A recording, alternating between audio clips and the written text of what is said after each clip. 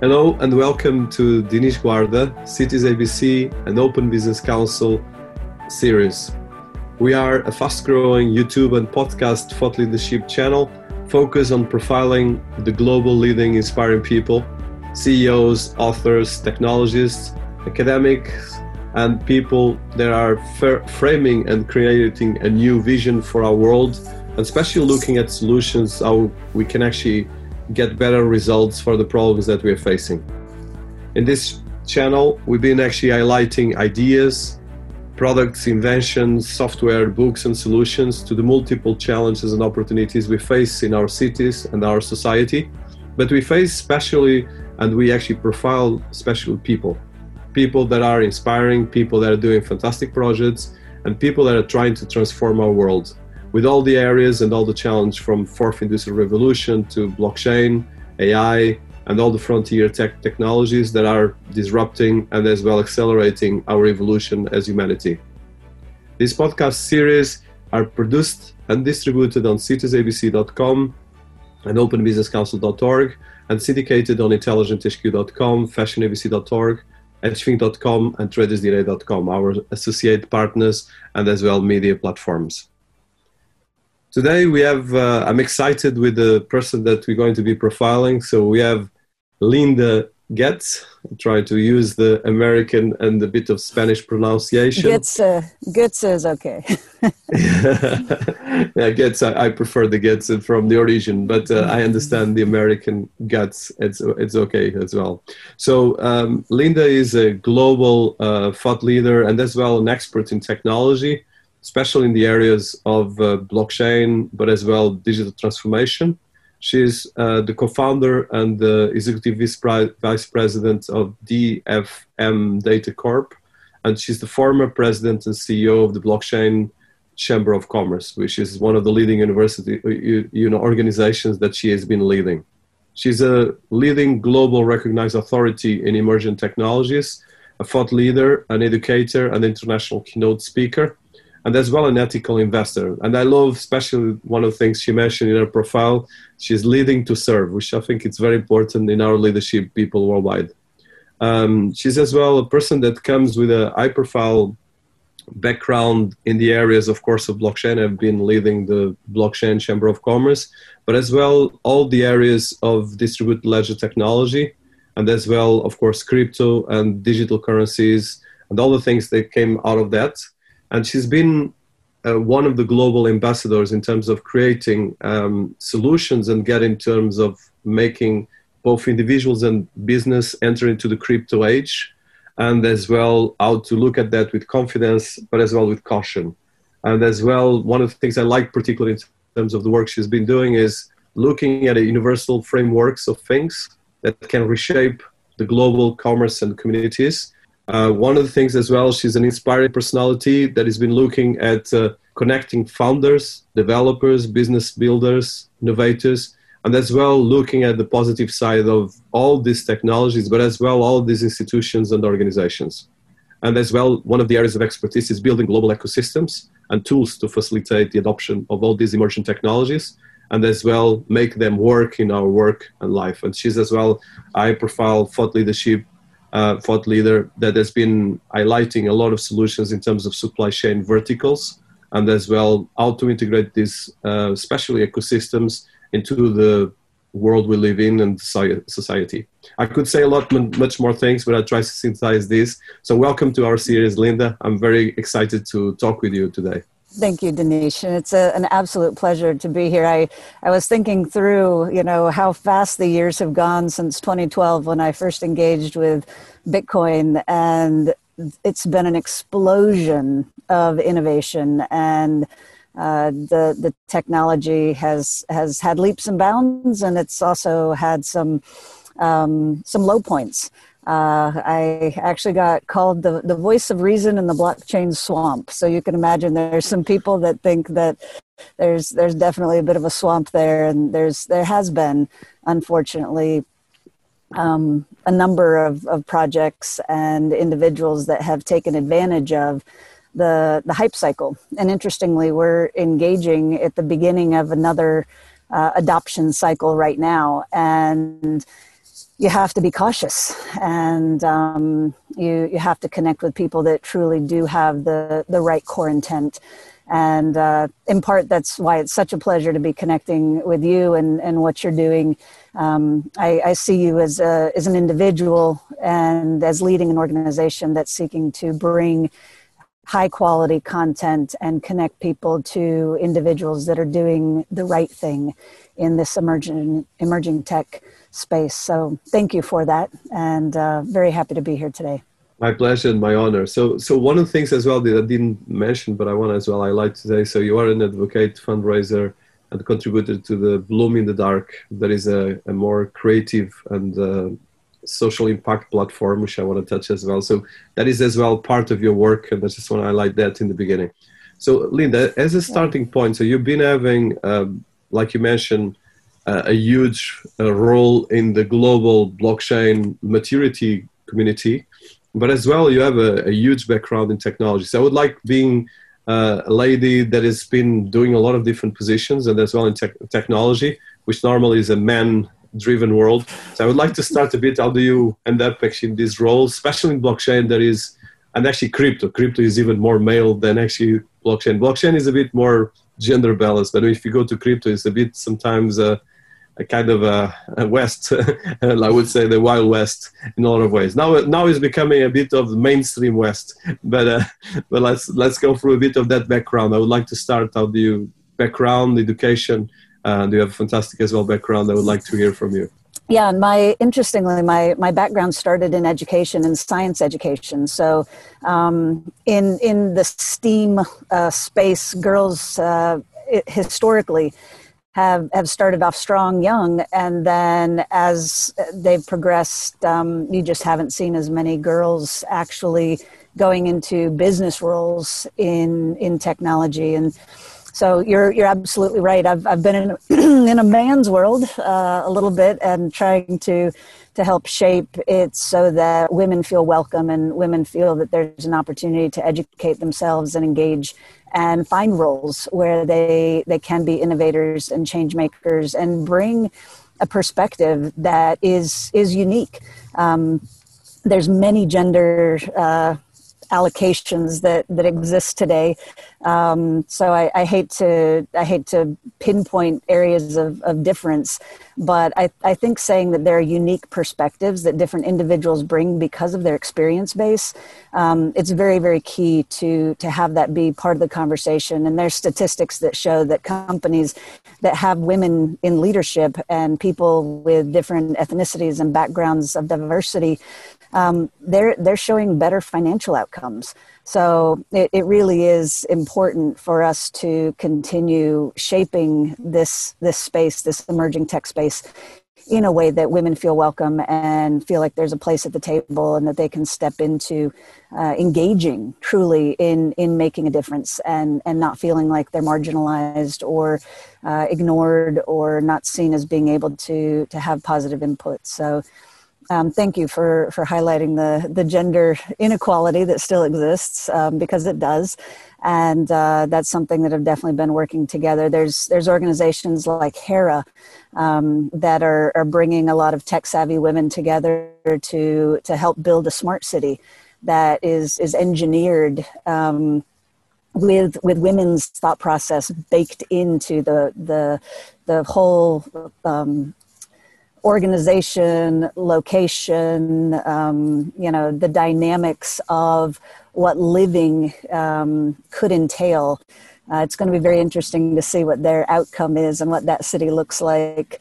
It would be wonderful if it could be a model for working together with nature and technology to really bring the best of those pieces together. So yeah, lots of fun things happening. And like I said, my engagement truly with blockchain technology began in 2012. And so much has happened since then. I mean, everything from smart contracts and, different, we could talk about, central bank digital currencies, where that's going. There's just a tremendous impact zone. And at the Chamber, Blockchain Chamber of Commerce, we actually designated 12 different verticals to focus on because it's such a huge point of impact, right? And obviously, supply chain is a big one. Fintech. Some people think about blockchain and they just think Bitcoin. But if you look at the financial services vertical, Bitcoin is one of the cryptocurrencies that is just part of that financial tech sector. Very, very small. I mean, DeFi has gotten huge lately. There's a lot of interesting positives and pain points there that I don't know if you'll want to get into later or not, but we do have a tremendous responsibility as this technology grows and becomes part of more and more people's daily lives to really make sure that it's adopted responsibly. So that's a lot of what I've been focused on. And those 12 verticals that I mentioned, we actually focused once a month on a different vertical to just try to highlight, not only show the community to itself, but to others, where the impact zones were, what things were really being done, in things like agriculture supply chain. You can't eat code, but we all need to eat something, right? So there's so many points of connectivity that we can help people understand the value of the technology and get more people involved moving forward. So it's definitely an education process. Coming back to your background, because I think it's important for people listening to us, and especially someone in the leadership positions that have been taking. So you were brought up and educated in multiple places around the world, and you have a quite unconventional cultural mix that makes, I think, you very open to a lot of different cultures, different things. I want to touch that because I think especially in leadership, people sometimes forget that and the power that this brings for organizations. You mentioned gender, but as well the multiculturalism, and as well how to do this not in just a cliche way, but as well the reality, which is most difficult, and as well how this is important then for technology. So I would like to touch that part before go more in deep, and I have questions about the 12 verticals and things like that, but I will go after. Like I said, we all come from different perspectives, and my perspective got built by parents who started their family in Ghana, where my oldest sister was born. So I have a Guyanese oldest sister, and she's actually married to a Peruvian. My parents ended up spending 8 years in Peru, and Español es mi primera lengua. So I actually had my first 4 years in the jungles of Peru. And just one of those, it shapes your perspective when you're running through the jungles barefoot with, children where my hair was white. I was super white blonde, blue eyes, and the native children, dark hair, dark skin. But when someone falls and scrapes their knee, you see that we're all bleeding red, right? There's that awareness that we're connected, and it doesn't matter what skin color is, what hair color is, what eye color is. I just got raised with that feeling of connectedness to people. And, I've gotten to live in a number of different places for Mexico, up in Canada, Alaska, around the country here in the United States. And I've always just enjoyed and I know some people don't like the term melting pot, but the opportunity to connect with so many people of different ethnicities in the same country is a really unique thing in the world that we have here in the United States that I've gotten to enjoy. But then knowing that all of those differences come from different places globally, right? That there's a reason that somebody's, and you can use a tartan as an exemplar, or I'm Danish, English, Scotch, Irish, so I have some roots there. Love golf. I don't know if that's built into my genetic code or not, but really enjoy it. And but there's different saris or tribal cloth that communicates something. It gives meaning, it gives connectivity. And there's different blockchains that communicate and give connectivity and have communities built around them. And I think it's just been interesting to take how I was raised and the perspective that my parents had towards, all of our connectivity, and just seeing how the emerging technology that we have in blockchain is kind of building this fabric globally in a very unique way that allows for inputs, but shows that this interweaving is it's a global fabric. It's not, and I'm not saying that to put Hyperledger Fabric or anything like that out there as the blockchain. I wasn't using fabric in that way, but just to the analogy of the cloth that's woven that shows where we come from, but also can bring us together uniquely.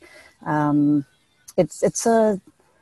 thank you for mentioning that. I think sometimes we get too much into, techno talk, and we forget that it's really human beings that are the reason why this technology is so important, and how we can work to bring opportunity to people globally, not just to any specific ethnicity or any specific country, but to human beings. That is critical in this adoption cycle. No, fantastic. And I completely, for me, this is more important than ever, because running any company internationally, or actually nationally and internationally, you have to deal with a lot of different cultures. And I think any business needs to bridge between these different cultures, different ways of approaching the world.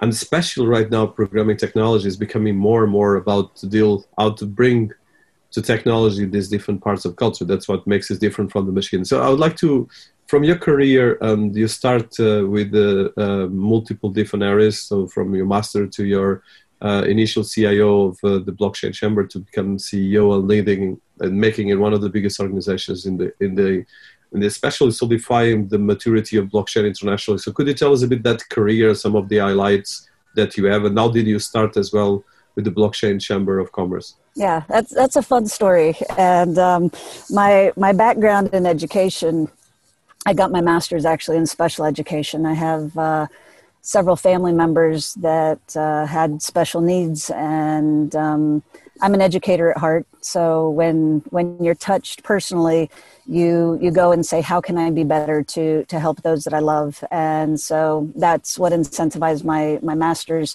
And I taught for a number of years, and then I had a close family member, my father-in-law, was diagnosed with Lewy bodies dementia, and that's like Parkinson's and Alzheimer's combined. It's an awful disease.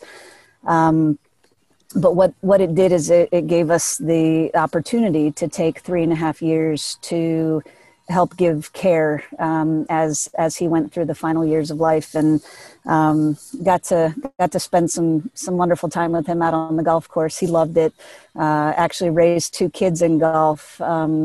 My sister-in-law won the USAM twice. My husband was a winner on the Canadian Tour.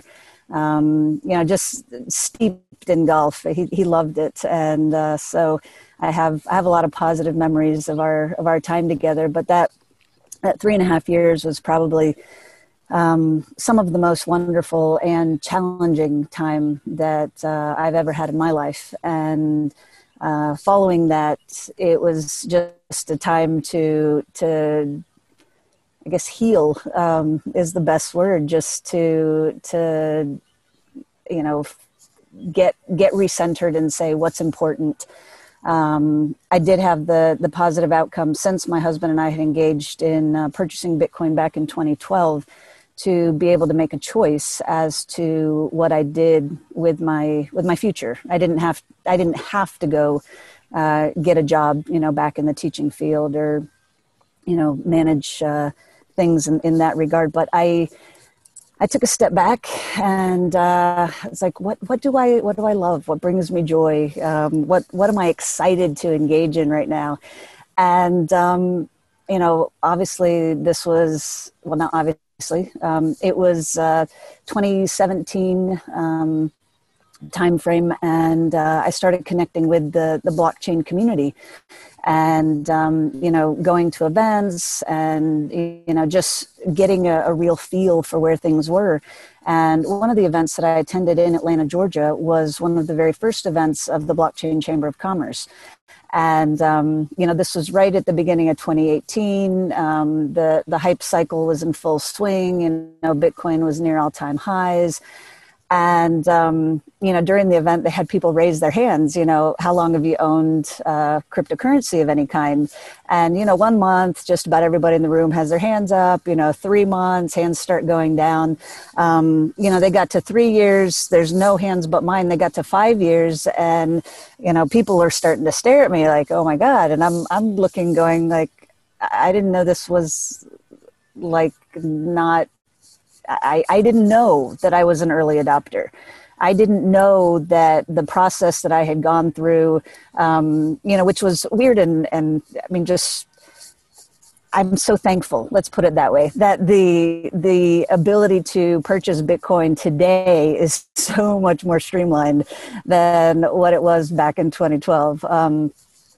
It was not a comfortable process, and you have people looking at you like you're a criminal, and you mentioned to anybody that you diversified into Bitcoin, and they're like, what, do you do drugs?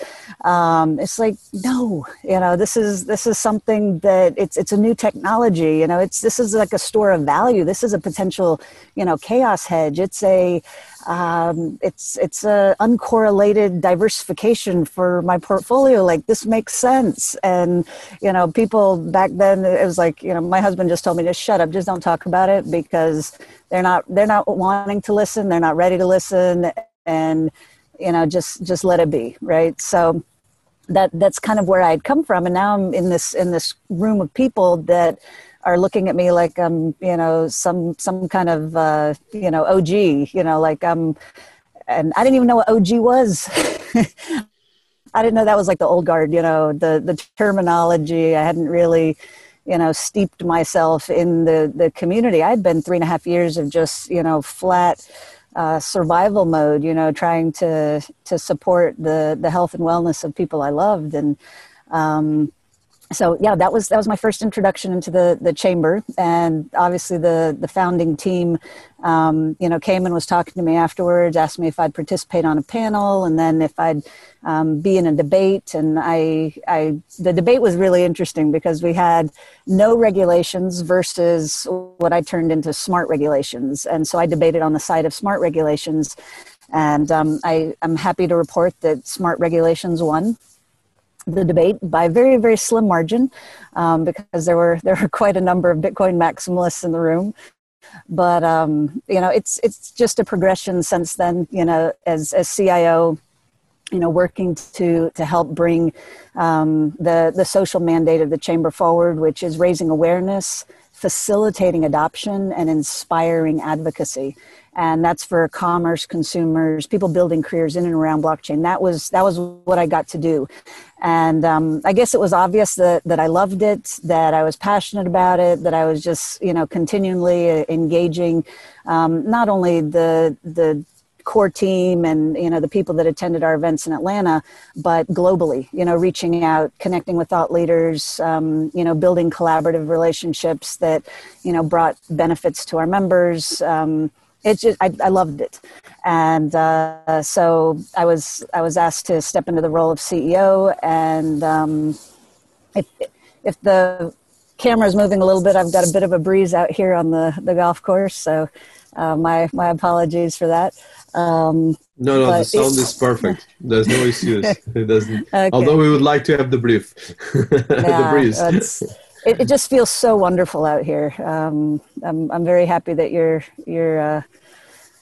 just open to have a relaxed atmosphere for this chat. So yeah, it's been a progression. And do you want me to get into my transition story at all, or yes, I would like to actually let me ask you one question, because the story is fantastic. But so being one of the early adopters, let's put it that way, especially in Bitcoin, because let's say when you start in 2012. So Bitcoin started in 2008. So it was really in 2008, it was the paper. So I remember I started getting into Bitcoin as well in 2011, 2012. And I understood that at the time, if you would be on that, you can get in serious trouble, especially if you were in financial industry or in any business mainstream. You could not even mention because you could. I remember I had actually right now is a very high profile person in the financial industry worldwide, but he told me, don't mention to anyone that you are working or at least doing something in Bitcoin. And I remember that a colleague of mine, he actually worked with the major banks, and he was told not to go to the banks after start working for an organization in Brazil. So I would like to hear that background, because especially coming from education, you didn't come from technology or any kind of more cyberpunk organization, which is normal, the people that were the first ones, or at least more trading crazy. So a bit of that background. How did you start really using Bitcoin? I think that's interesting for all our audience worldwide. Yeah, no, it was one of those things where I was at my parents' house, and I have one of those interesting, my mom, she's 83, very, very dignified woman.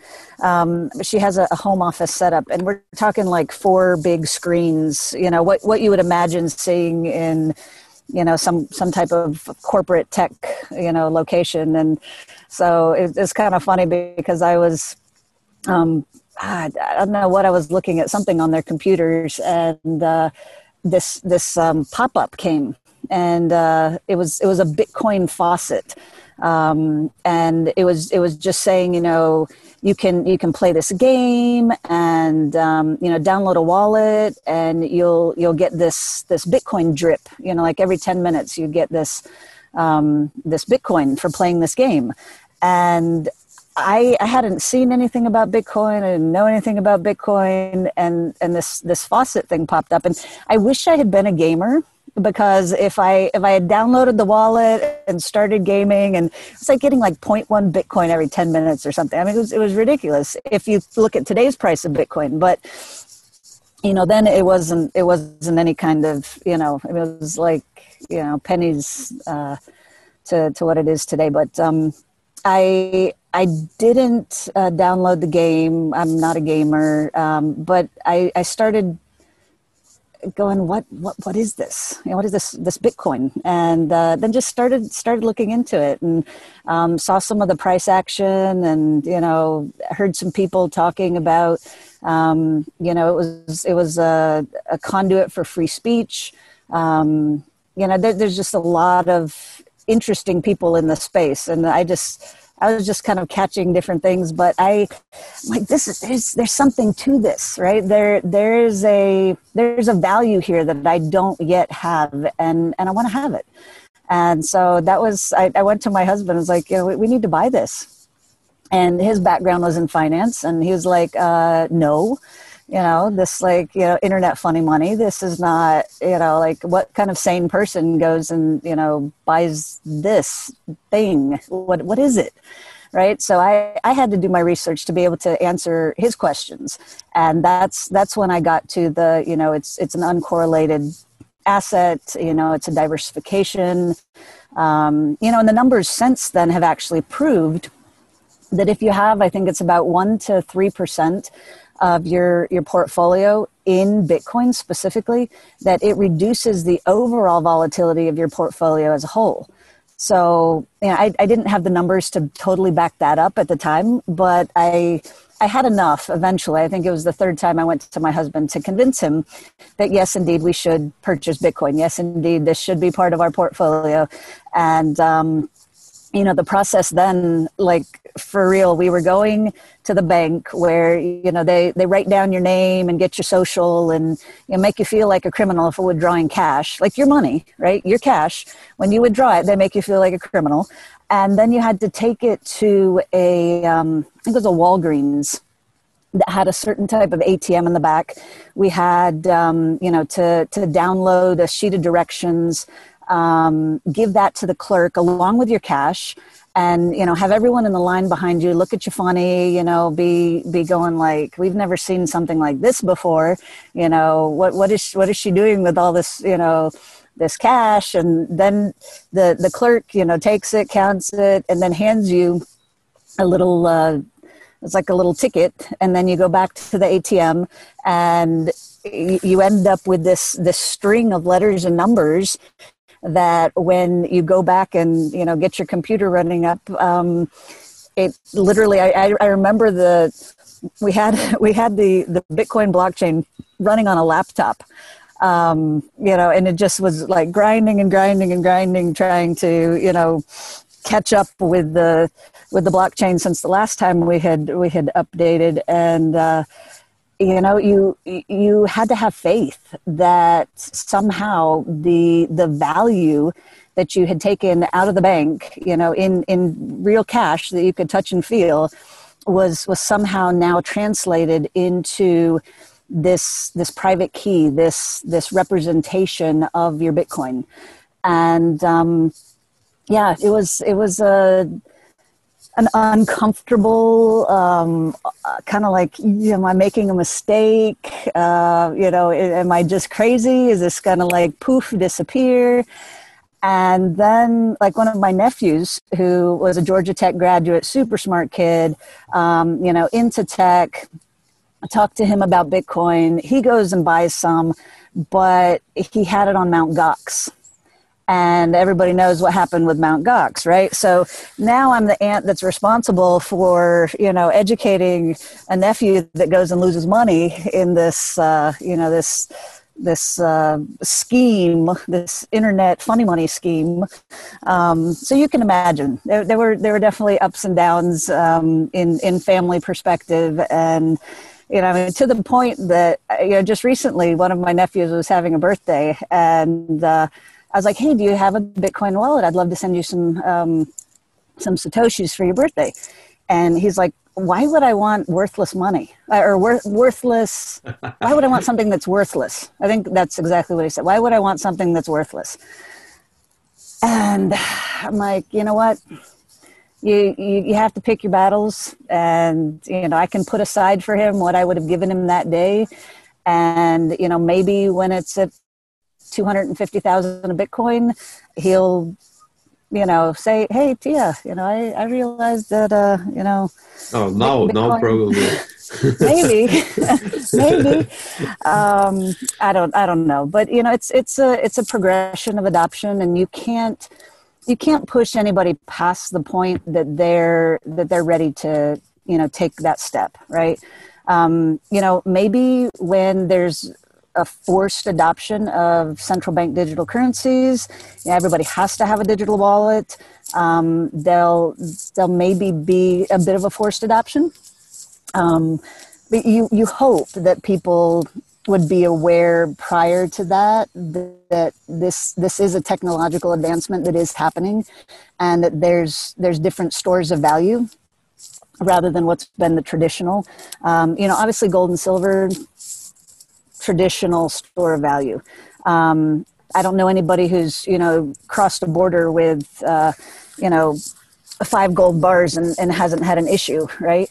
But you can, you know, much more seamlessly transfer digital value. And it's just a convenience,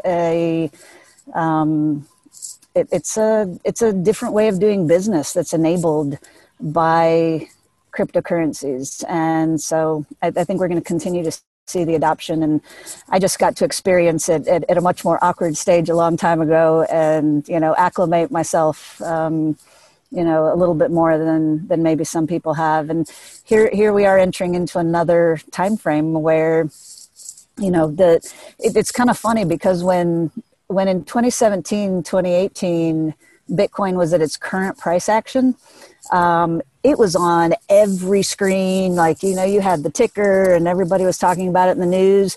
And now it's very, very understated, you know, news coverage. It's been very limited comparatively. And we've just seen the price action, I think, in large part because of institutional engagement. And this adoption cycle is going to be very interesting when the FOMO, or the fear of missing out, comes back in to, if it does at any of the level that it did in 2017, it should be a very, very interesting time to watch and learn from the way people behave. Fear is a really interesting motivator, and I did a talk actually in Dubai about fear of the unknown and fear of missing out. And my hope, my positive expectation is that it will truly be education that can be responsible for the real mass adoption cycle, and not just fear of the unknown keeping people out, and then fear of missing out being the only driver that pushes them into engaging. I would really prefer it to be in a much safer way, where they're actually educating themselves, learning about the value add, understanding how to safely manage wallets, what to do to benefit from this cycle, rather than being, kind of taken by surprise and, shocked that this is the way the world does business now. I think that's where we're headed, but. So I think the story is fantastic, and as well all the background, because it goes through history of Bitcoin. So from Bitcoin, you went to blockchain, and you ended up actually CEO of one of the biggest organizations in the world in blockchain. So you have all this education, but you have as well a practical research part, which is very important when you get into a technology like this. So how do you went from collecting and starting to get into Bitcoin to then end up actually leading one of the biggest organizations in blockchain? And can you tell us a bit of the highlight? What is, even for the people that never heard about the Chamber of Commerce of blockchain, or Chamber of blockchain? The Blockchain Chamber of Commerce. Yeah. Platform, which is massive, but as well the Blockchain Chamber of Commerce, sorry. So how do you highlight that as well, and as well, just that experience and that trajectory as well? I think it's quite interesting right now. Yeah. Now, the facilitating adoption part of this is really where the hard work is. It's the vetting of the companies. It's the and you're probably, many watching will probably be familiar with the ICO craze. And then the STOs, and just the progressions that have been taken. And the purpose of the Blockchain Chamber of Commerce is to provide a safe place for the community to be able to connect and collaborate and do business. And that's from blockchain developers and companies that are working to integrate blockchain into their internal business practices, to people that are exercising the global adoption of this through building exchanges. And there's a lot of different ways that the community has connected with this technology, but there've been bad actors. And one of the most challenging parts of what I got to do at the chamber was go through vetting process of companies that were wanting to connect, become members, be recommended into business with other members. And we found that there were some that they really didn't have the best interests of the community at heart. They were doing business in a way that was not sustainable and would not bring the value add that their white paper stated that their blockchain project would have. And so it was really kind of wading into the swamp. After I finished that 3.5 years of caregiving, it was almost like I was stepping into caregiving for an ecosystem that was trying to sort out, globally what the regulations were, and were trying to avoid what regulations they could, and finding that balance, really sussing out who the good players were, who were the people that were in the ecosystem for the right reasons, and then helping facilitate commerce between them.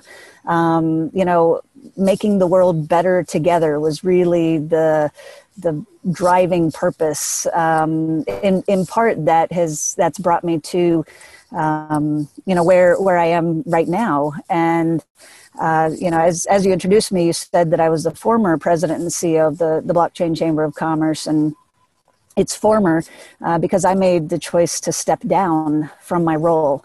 And I had one of those moments where I just realized I wanted to do what brought me joy.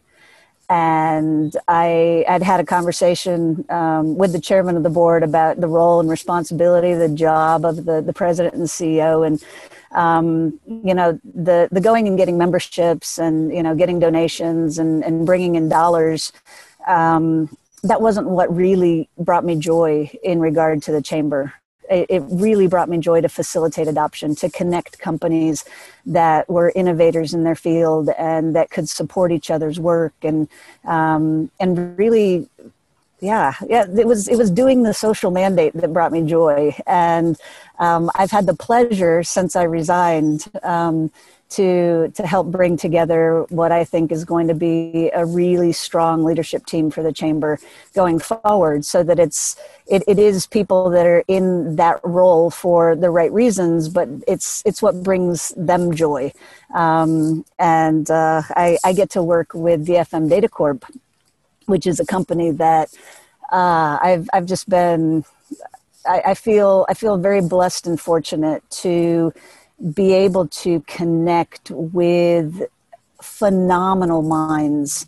That was probably one of the biggest value adds in my time at the chamber. It was the human beings, the people that I got to connect with. And Michael Darden is one of those people that he came into the chamber. I was introduced to him by our CIO at the time, John, and he'd seen me at an event and heard me speak and asked some questions, and just kind of mentioned that he was wanting to connect more in the blockchain space. And so our CIO made the introductions, and Michael came into our boardroom, and we had a big old whiteboard across the entire side of the room, and he laid out how he was going to positively impact the dynamic freight matching industry using a patent that he wrote in 2004 or 3. It was, anyway, early 2000s.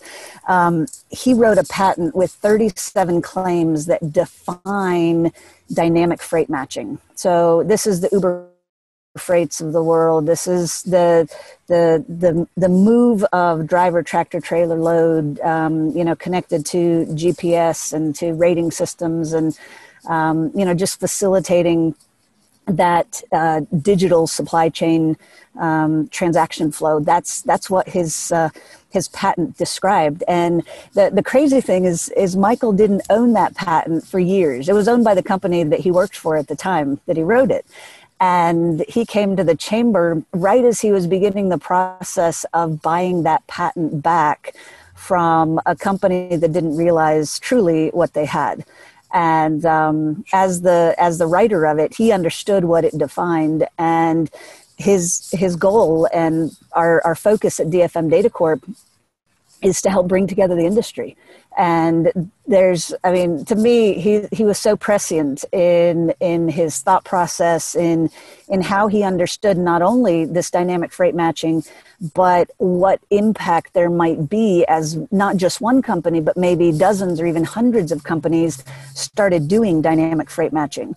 And DFM Data Corp holds 4 of the claims of the patent that allow for the cleansing of what's called it's phantom data, but it's data that is populated onto multiple boards. Maybe it's a driver's availability, maybe it's a load. And once that driver or that load is picked up off of one of the boards, there's nothing that takes them off all the other ones. And it's still looking like it's an available load or an available driver, and people are bidding on it, trying to, get that, in their ingestion engine. It's no longer available. So it creates this frustration that costs the industry money, like real people's time, trying to resolve, that load's already been, picked up. But Michael saw that pain point coming and actually designed its solution on the front end. So DFM Data is a utility that's going to bring that solution to the now probably 200 plus dynamic freight matching companies in the United States.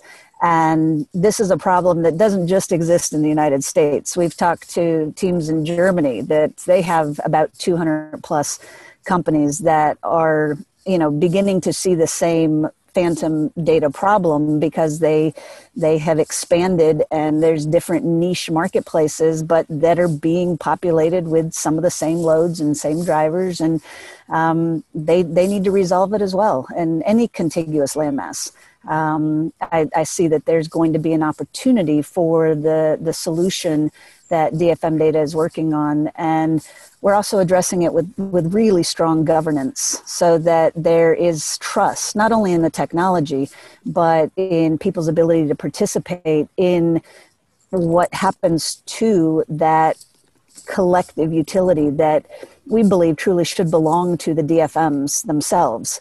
And so that's been a fun progress, working with real thought leaders, not just thought leaders, but like the history of a couple of our core on the governance side of things. John Greaves, phenomenal gentleman. He's on 20 different standards groups. He chairs 10 of them.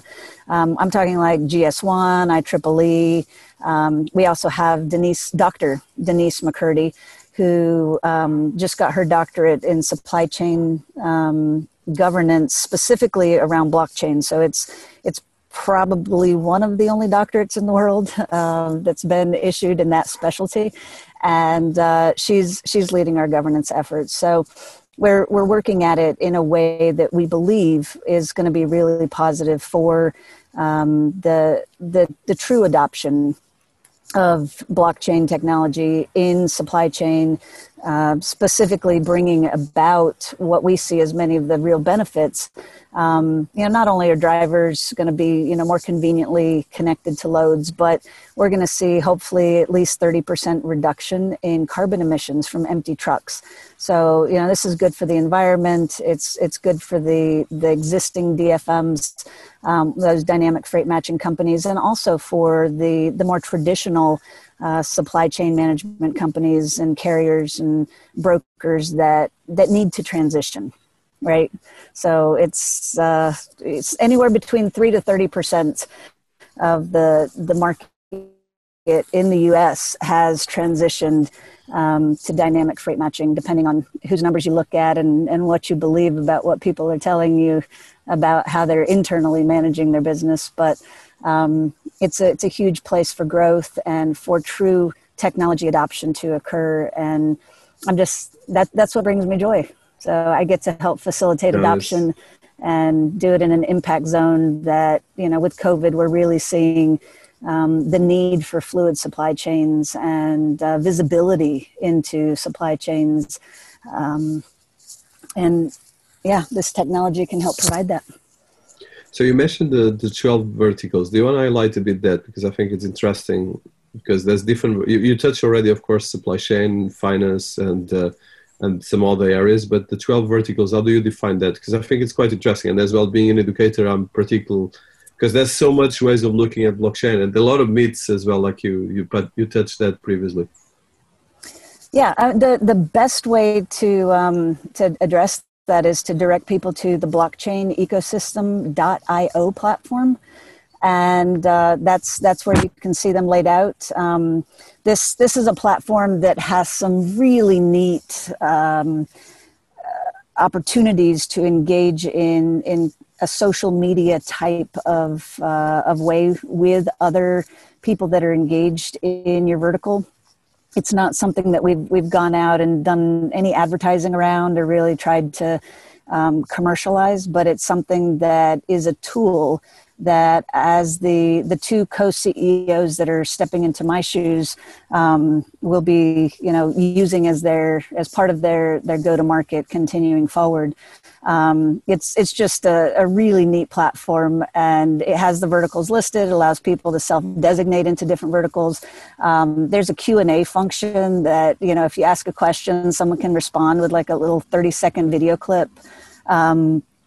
Just some neat ways to collaborate, communicate, answer questions, ask questions, and find people that you can do business with, that are either interested in your space and can support your efforts, or vice versa. And and you'll see, like, education and different ones. They're all. I'm there right now as we speak. So we have distribution, energy, government, hospitality and travel, members, services, communication, care, manufacturing, real estate, and technology. So it's quite interesting. So I just want to touch that, and thank you for that, because it's sometimes it's always good to highlight, because I've been trying to summarize this for my students and for a lot of people I've been talking. Actually, I did recently a film about the convergence between blockchain and AI, and there's a lot of things. So this brings me to you presently are in a transition, and you are doing a couple of big things. Do you want to touch a bit on what you're doing right now in terms of the work and your present, what you're doing right now? Yeah, no, like I mentioned, making that transition to being sure that I'm engaged in what I truly love and enjoy has brought me. Actually, when I resigned my role at the chamber, I got 4 job offers within 24 hours, and one of them was with DFM Data Corp. Obviously, that's one that I've stepped into, strongly as executive vice president. I was in one of the early. Well, I was the first investor in the company, and I see its impact for for supply chain, not just in the U.S. but globally, as being something that's really impactful, and something I want to be a part of. So there is that, and that's pretty much a full-time job in itself. One of the other members that I had the pleasure to work with while I was leading the chamber was, I don't know if you want me to go into that story. It probably is a little bit of a 10 minutes. I want to respect the time that you've allocated here. So is that something that... Well, if you can summarize, it would be good. We still have around 20 minutes or 22, so I would like to hear, perfect. Because I think it's all about stories, at least, yeah. Well, it's the stories of life, right? That all put together equal perspective, and so Charlie Northrup is the member that I was talking about. He saw the internet when it was just in between professors. So one of his buddies was at the University of Illinois, and so Charlie sees this, back and forth with research, being sent. And he said, that's going to be commercialized. And his buddy laughs at him. Charlie went and wrote 10 patents that defined e-commerce. So if you think about how business is transacted, globally today, Charlie envisioned that. And I got to sit at the table with him. It was February of this year. We had lunch with the guys who actually brokered the sale of that patent stack. And they asked him if they'd told him about the email that they had framed on their office wall. And Charlie's, he looks puzzled. He doesn't know what they're talking about. And the guy who was on the winning side of the bidding forwarded us the email that he got from the guy that was his money guy. And he was requesting how much higher he could bid.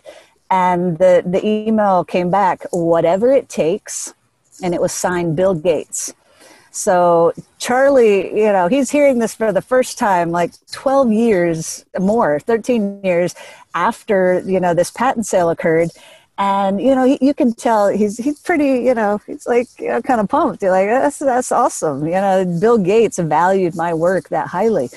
But then he said, my current technology stack, my current patent stack will dwarf that one. And when I first heard it, I didn't really grasp why he was saying that. And it's been a progression over the past months where I've really gotten an understanding and actually gotten to participate in part of that development and fleshing out of not just what the tech stack is, but the why of the tech stack. And the way the web was designed was not with our agency in mind, like humans. It didn't even give a state in the first iterations. When you, I mean, still, when you log in, you know, you're putting in a username and password, you're going into somebody else's site, right? And you click yes on cookies, you click yes on terms and conditions, and next thing you know, someone else owns your digital footprint. And, you know, although there's GDPR and you have the right to be forgotten, and you can, you know, force someone to go into their system and, you know, delete all of your information, you can't force them to go into their system and remit to you all of the actions that you took while you were in their space, right? And so we lose our digital footprint.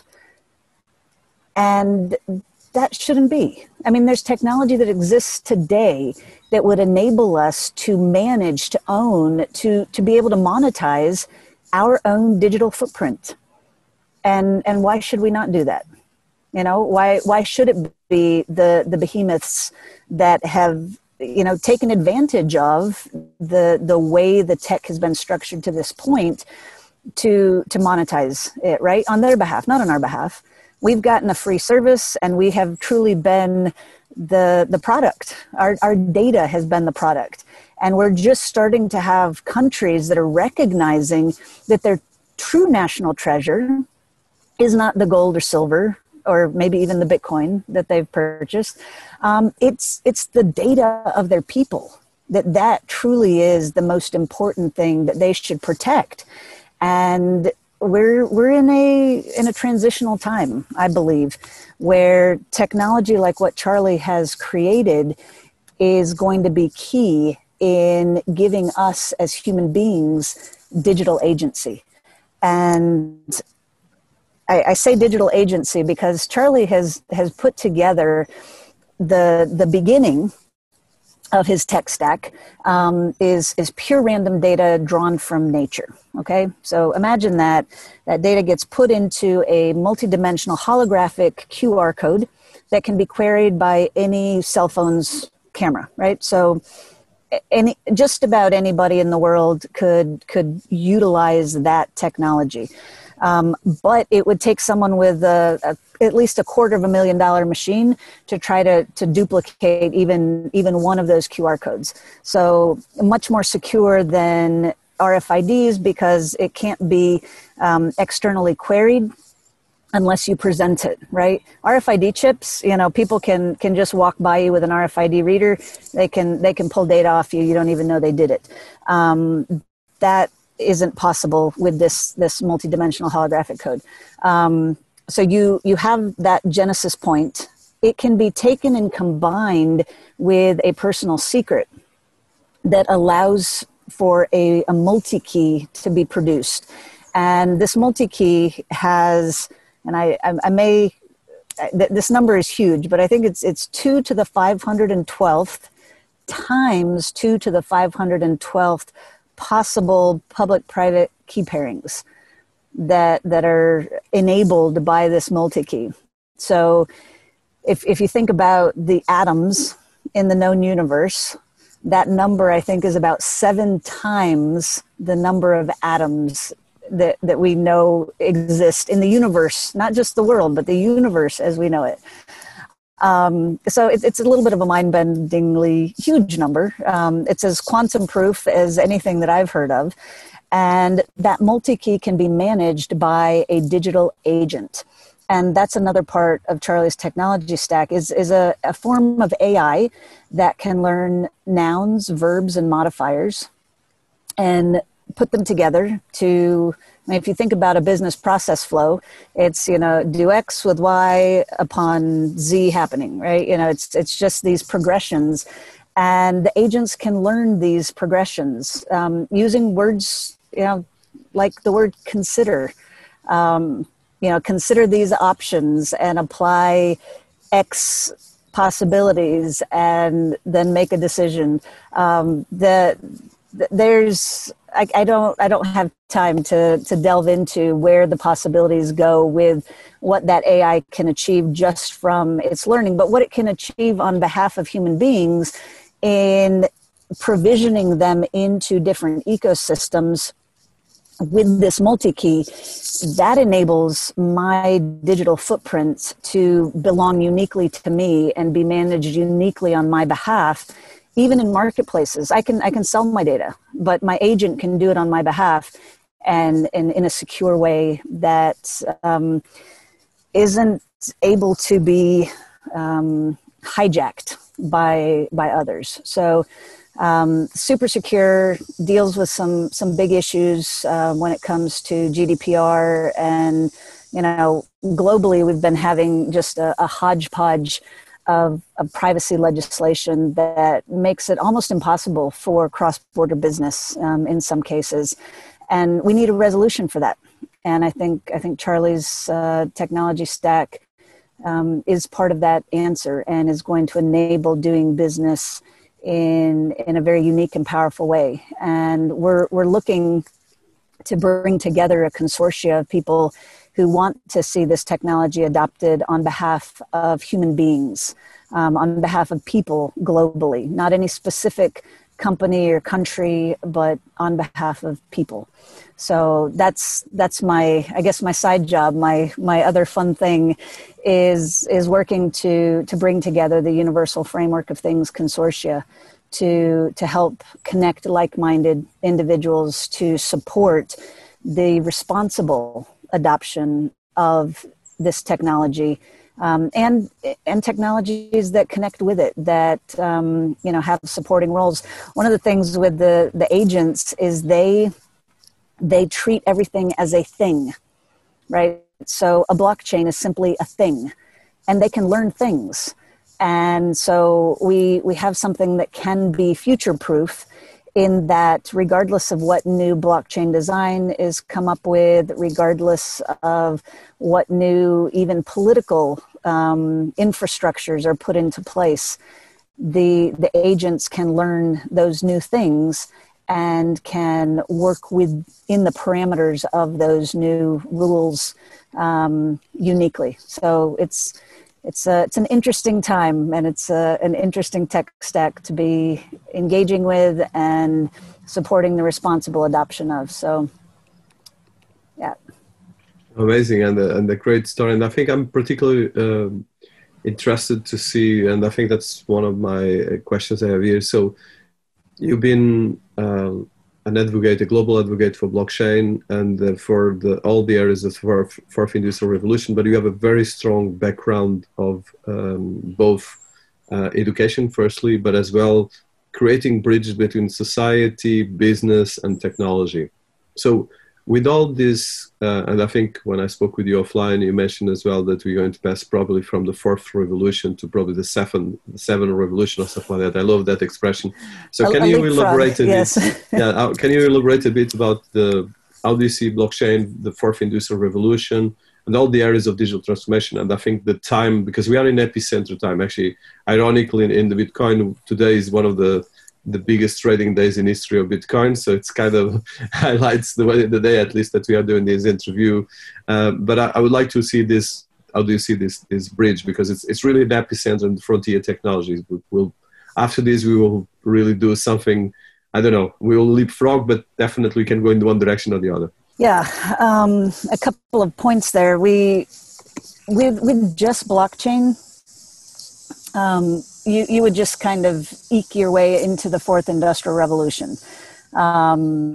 With blockchain and other emerging technologies integrating, I think we leapfrog the fifth and sixth industrial revolutions, and having digital agency is something that I think will be so uniquely empowering for people that it will allow for the transcendence of the individual beyond many of the structures that have held us back in the past. And I don't say that in a way that I think there should be destruction of those structures. It's just that in many cases, they would be unnecessary. It's, banking infrastructure is there, and it may adjust and change over time,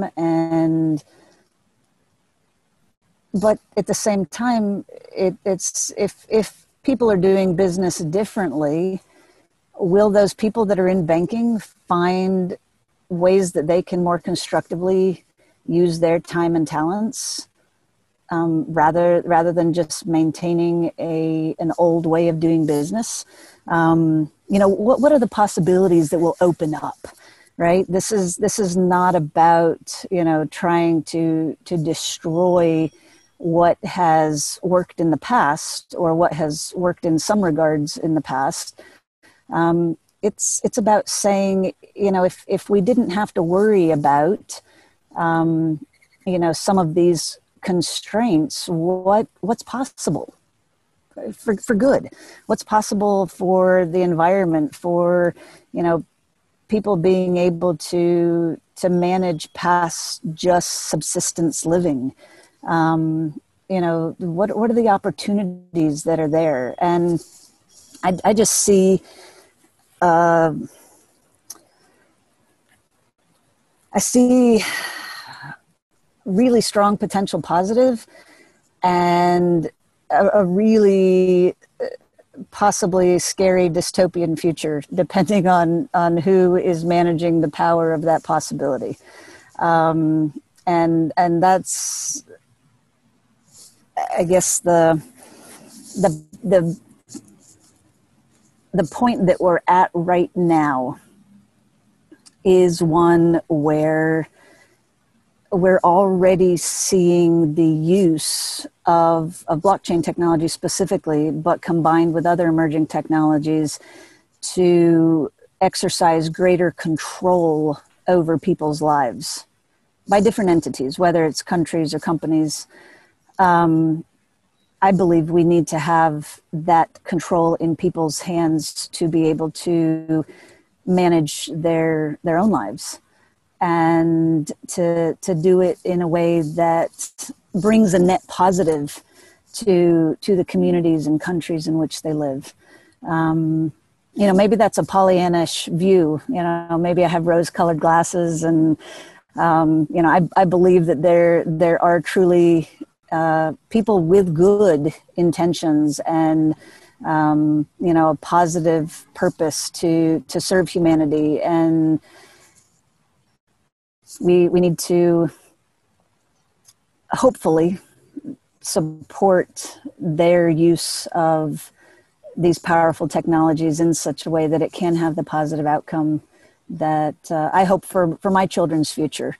I don't want the dystopian society that is one that they grow up in, worrying about every word that they say, or, what's going to be, changing in their social assessment that will allow them to do or not do, certain things that we currently in the U.S. take for granted as our right as human beings.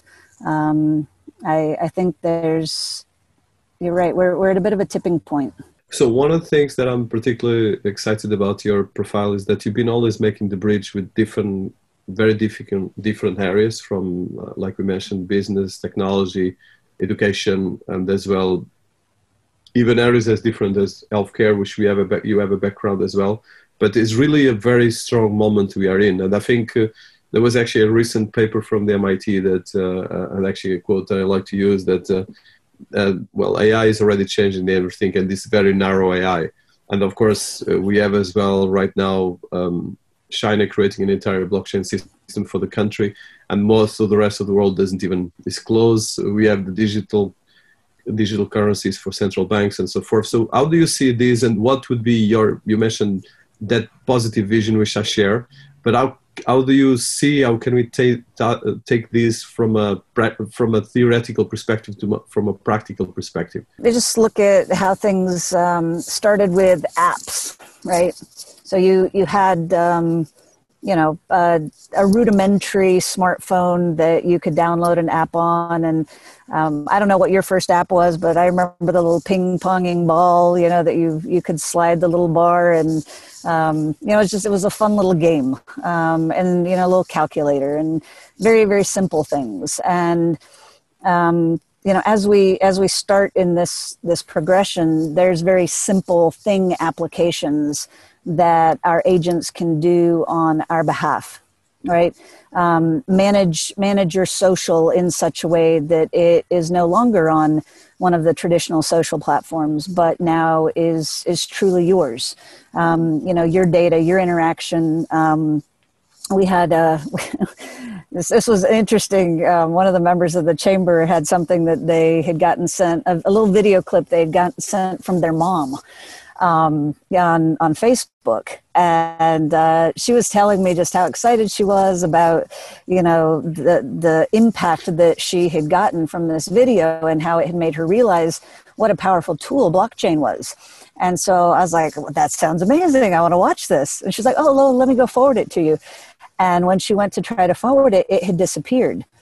And so she called her mom, and her mom was like, mine's gone too. And I've like a whole batch of friends that I sent it to, like they're no longer, available through my profile. Like I can't even find them.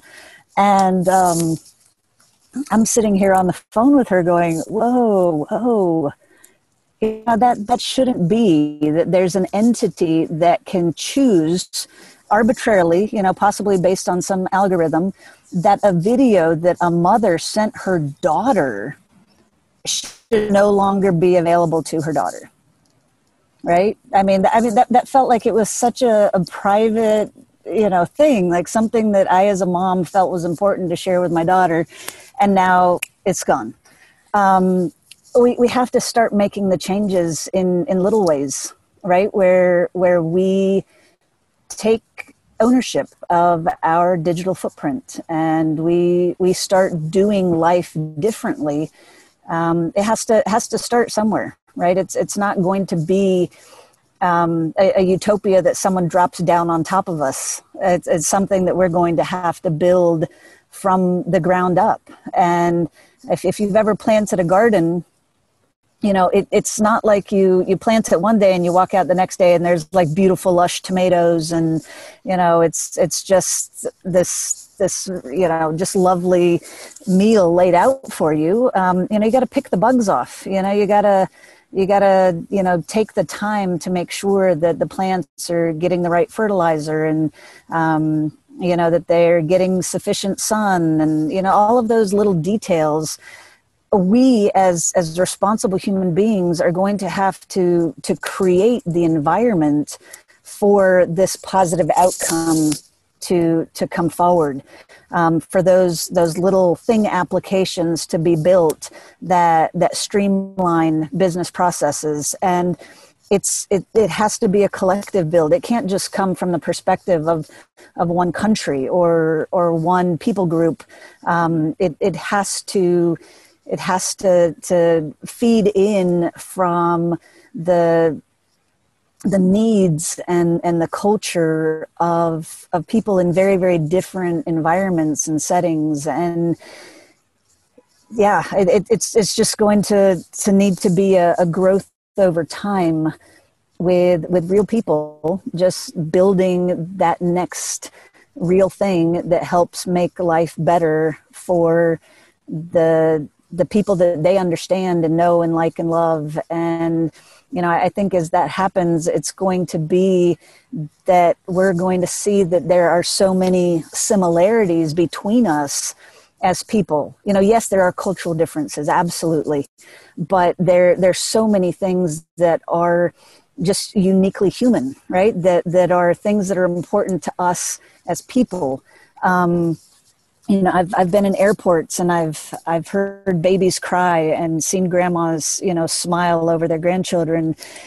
And it doesn't matter what country I'm in, it's that same, compassion that goes out. It's that same love in the grandma's eyes. And we just need to facilitate the adoption of these technologies that are so powerful to enable that humanity to continue forward in the most positive possible way. Yeah, and I think it's very inspiring, and I think that's I think you synthesize everything. But right now is how we can actually get global personalities to go through this and how to make it happen. So I want to thank you for this. I think probably I would want to have a second session just on education. Probably we'll do it within one of the events that we're going to be organizing, and I hope that you're going to be as well, because I think especially in this area of the bridge between this inspiring work you've been doing and as well this energy that you transmit is very important, but as well it's important to make sure that people are conscious about these tools and how to use it right, because we can be using the tools for a lot of wrong things like have been happening, especially in the last couple of years. Obviously, I'm highly available on LinkedIn, the blockchainecosystem.io platform. I can be reached at linda@dfmdata.com, and definitely happy to connect and collaborate and support the responsible adoption of emerging technologies and the commerce that can come out of that. So obviously the blockchain chamber is one that I'll continue to point people toward. We have an announcement forthcoming of the new leadership, so I'm really excited about that. And yeah, it's a good time to connect with good people and to have these kind of conversations, and not just keep them conversations, but that actually put the technology implementations in that do start bringing those positive changes that we're all looking for. So. No, I subscribe and count on me, and it's very inspiring. And as well, I love your stories as well. And I think all this dedication that you've been putting to push this forward. Thank you so much, Linda. It's been an honor. It's been a long interview, but I think I think everyone find it so passionate as I've been doing. Okay, thank you so much. My absolute pleasure, and thank you.